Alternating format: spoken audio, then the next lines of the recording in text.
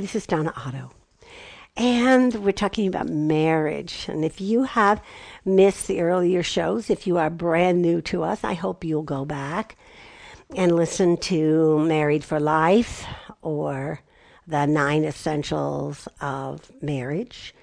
Today we're going to talk about 2 of those essentials, and they're standalones. So whatever you hear of this series, I would love you to hear all of it, of course, because I've compiled it so it's useful as one big tool. But it would take me 3 hours to teach it, so I'm going to do it in bite-sized portions. And so far, I've given you the list. The list will show up as a free resource called The 9 Essentials of Marriage. So what is the institution of marriage? Oh, first of all, let's talk a minute about what the picture of marriage is in America. I remember watching a black and white series on Turner Classic Movies called The Thin Man.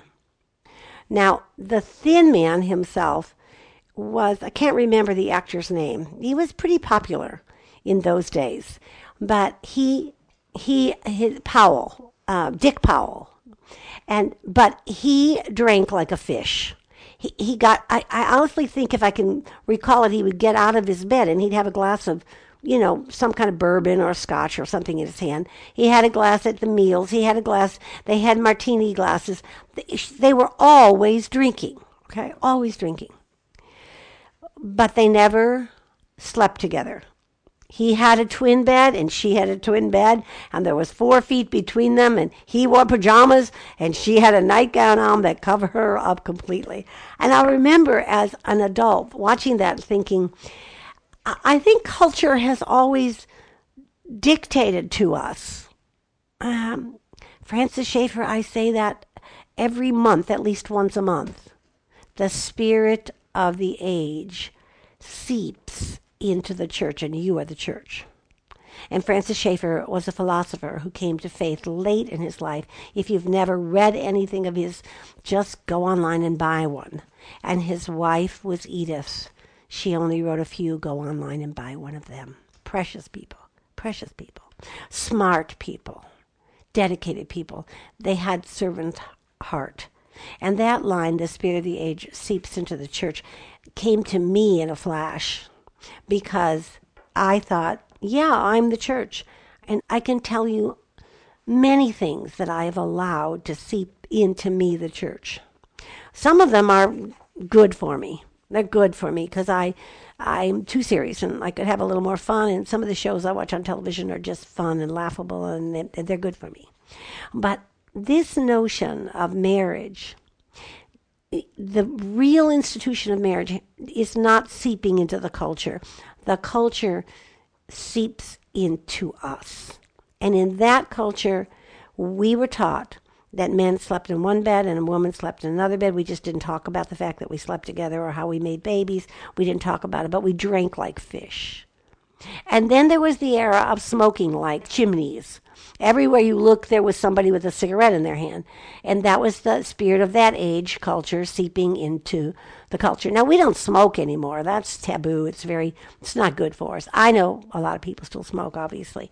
So I want you to know that when we approach these essentials to marriage, God's formula for marriage, they are not what you're going to see on the cover of your magazines or in the shows on television. What we see on television, the majority of are non-married couples. They are couples living together. They are young groups of people who are looking for men and women to date, to sleep with. Sex is a prominent conversation on television, but not healthy intimacy, sex that God calls to procreate in. So the Bible affirms that men and women were created for one another, and it affirms that it is good that a man should not be alone, man or woman, but man was created first. And so God created a helper, a companion, a confidant. She was flesh of his flesh, and she was his counterpart. A counterpart. And that's very different than underneath him or inside of him or the things we've heard talked about even in the Christian community. given from God to him. The woman was an amazing gift. She was his helpmate. I think we can rush over this whole thing, but the reality is that that is a receiving and giving cycle. Did Adam receive her as a gift, or did it all just start?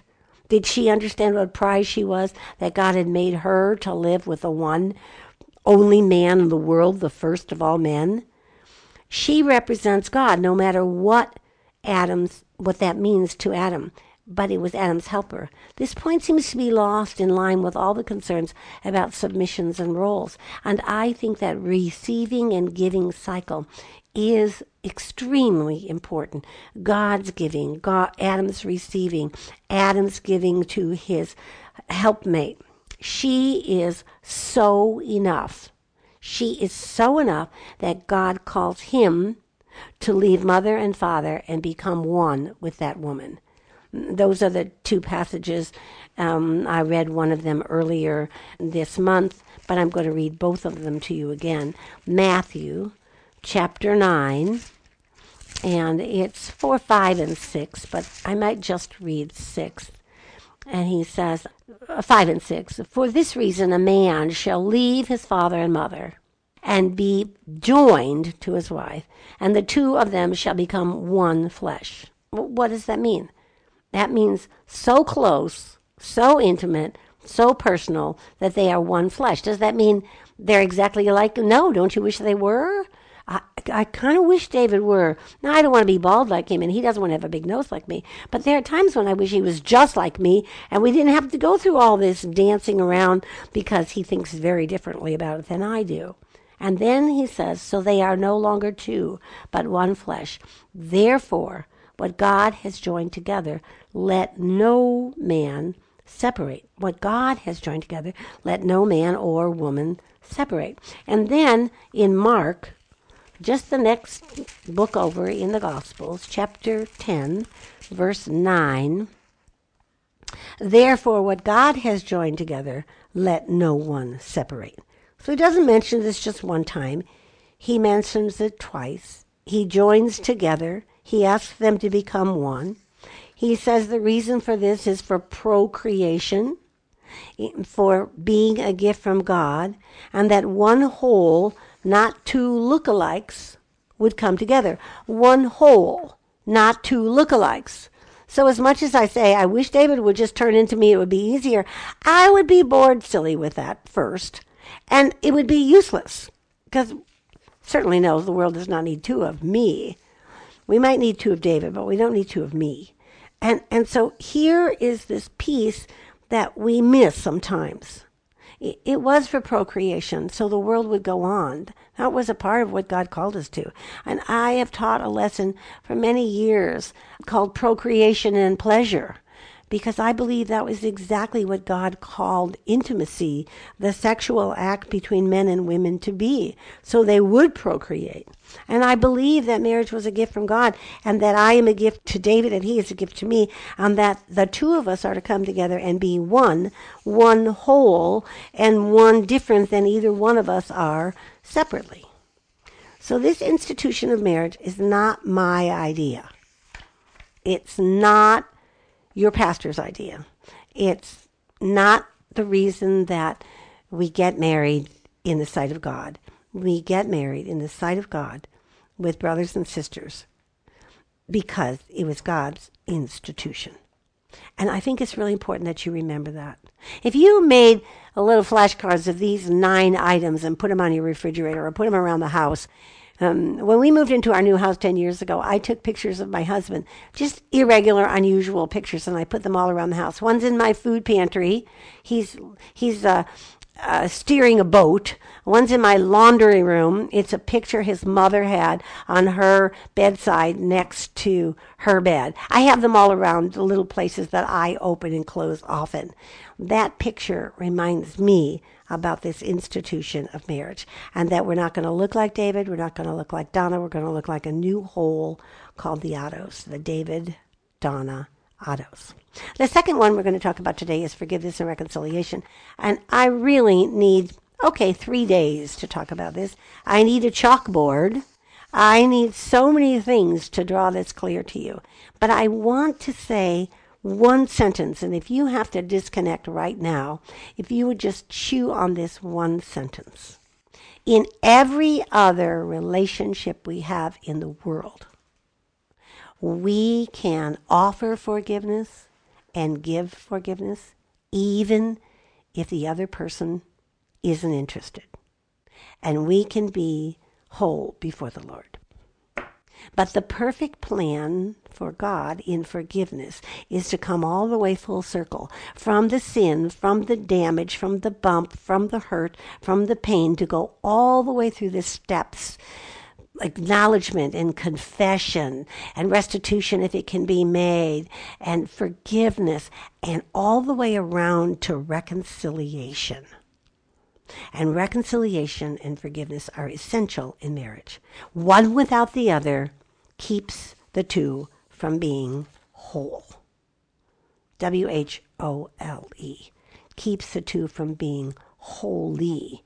H-O-L-Y. Now, I love circles, so I created this model in a circle. I don't think we've ever put it up. Maybe I'll get a model made for you, put it up as a resource. Maybe I won't. But this circle is a circle that never ends. It just keeps coming around. It keeps coming around because there are sins and offenses. We do it all the time to one another. Sometimes we do it intentionally. Sometimes we don't do it intentionally. Sometimes it just happens. That is the part of marriage that I doubt I'll talk about this time. But that's the social part, that you just learn to have a social grace with one another. Some things that you just don't even mention. Just don't even mention. The toothpaste container, he doesn't roll it up from the bottom. He doesn't roll up from the bottom. He doesn't even put the lid back on the top. Just ekes out of it. Do you want to talk about that? No, it's not worth even mentioning. Because these little offenses go on and on and on, and I do the same. But the sin offense that we do to one another, that we need to acknowledge. We need to acknowledge it. Acknowledge it. And somewhere down the road this year, we'll talk about preview and review in your private worship time. But I need to acknowledge my sin before God, and He's very willing to tell it to me. And then I need to go and confess it to David. I need to say that I have sinned and I'm caught and I'm sorry. And I'd really like to just cut bait and run and just not mention it again. But that's where that cycle breaks, and then there's no forgiveness and there's no reconciliation. It just keeps building up and up and up like a mountain. And then comes, after confession, repentance. So even after I acknowledge my sin, even after I confess it to God, I have to confess it to David, and I have to be repentant. And it is His kindness that leads us to repentance. But the reality is that repentance is changing my behavior. So I can go back a million times. My grandfather, my maternal grandfather, used to say, in this very broken Persian accent, sorry, no good. Sorry, no good. And I didn't understand that. But, I'm sorry is no good. I'm sorry is usually, I just am in trouble. Could I get out of trouble and just move on? But repentance in this thing called marriage, God's institution, is essential because it's your kindness, your forgiving him, that leads to his repentance. And his repentance is turning away from this behavior. You notice I'm talking about his sin, not my sin. I don't do it. I'm just trying to tell you what your husband might do to you. It is that repentance. And you know what? You don't usually stop a behavior in an instant and it's over. Usually you turn away from it and you still get suckered in. But now you can see, and he can see, that you are making a move to stop this behavior. And then there is forgiveness. And forgiveness is found in 1 John 1 and 9. We've been in the faith at any length of time, that you know it by heart. He is faithful to forgive. We are faithful to acknowledge our sins and ask for forgiveness. And then sometimes there is restitution. You broke it and you can fix it. Something you literally... I had to make restitution when I stole the bag of M&Ms. My mother marched me down to the little candy store at the corner of our block, and I had to make restitution for the bag of M&Ms I took. Sometimes you can make restitution. Sometimes you can't. You just can't. But if it's a possibility, you should do it. And then lastly comes the reconciliation. And this is being at peace. Now, in marriage, if one of you is willing to go through this cycle, at least that one can find peacefulness. But you can't find reconciliation unless both of you are willing to do it together. Reconciliation on behalf of one is not enough. That's why God sent his son to make reconciliation on our behalf. I've told this story many times. I'm going to tell it again. This will be a longer show. I'm sorry about that. But I want to finish this topic of forgiveness and reconciliation. There were two cars who parked next to each other, car A and car B. I think this is a very masculine picture, but I think it's so clever. Wish I thought of it myself. Car A pulls in the parking spot every day. Car B pulls in right next to it, and they park next to each other, and that goes on for years. A, B, B, A. A leaves, B leaves, everybody's happy. Until one day, A pulls in, parks the car, B pulls in, starts to make the turn, hand slips off the wheel, slams right in to the right side, the passenger door of car A. Oh, he feels terrible and dreadful and awful. And he goes upstairs and he says, I am acknowledging this offense to you. I have just banged up your car. And I'm confessing I did it. I should have kept my hand on the wheel. And I am so sorry. I will never let this kind of accident happen again. Will you forgive me? And then I'll have your car fixed. I'll call up the insurance company. Okay, everybody's on board. We're moving forward. We think he gets the car fixed, and the car A parks his car in the garage, and he has told the car B the night before, my car is coming home. I'm parking it in my spot tomorrow, but never park next to me again. That is the absence of reconciliation. It's never going to happen.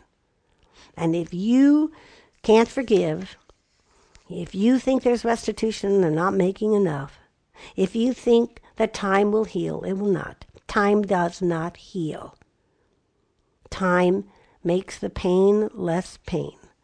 But rebuilding takes longer than building. I hate to edit. I'm a writer. I hate to edit. Just scratch the whole thing, delete the whole thing, and start afresh. And most often that's what I do. I'm asking you to be a woman who offers reconciliation. Any break can be forgiven. Any reconciliation can be done. 76 years of unforgiveness in my mother's family. And there was reconciliation at the 76th year. We are not punishers. God is the only one who can issue punishment, and he promises he will handle it in his time. So whatever your man has done, whatever you think is unforgivable, I can tell you that in my lifetime as an older woman dealing with younger women, I can count names. If I had the freedom to, I would call their names of young women who come to me and told me their husbands have had affairs, and their husbands are repentant and sorrowful and trying to make restitution. What should they do? And numbers of them, I from time to time drop an email to and say, I'm so happy to watch your family being strong because you were willing to walk through even the indiscretion of having an affair. Matthew 25:40 says, you gave me a drink, you fed me, and the Lord tells the listener this, and the listener says, I didn't even know you, Lord. And he said, every time you went to the crib, every time you touched your husband's head, every time you helped a friend, you did it for me. For you do to the least, you do it to me. And this model works, and it really works in marriage. This is God's plan for reconciliation. And in Isaiah, two of my favorite verses in Scripture, I don't have favorites, but these are two that I rely on. Isaiah 55:8-9. His ways are not our ways. His thoughts are not our thoughts. His ways are higher than our ways always. This institution of marriage, which includes forgiveness and reconciliation, is a big circle, was ordained by God. His ways are higher. And my Father in heaven is the Father who teaches me how to forgive.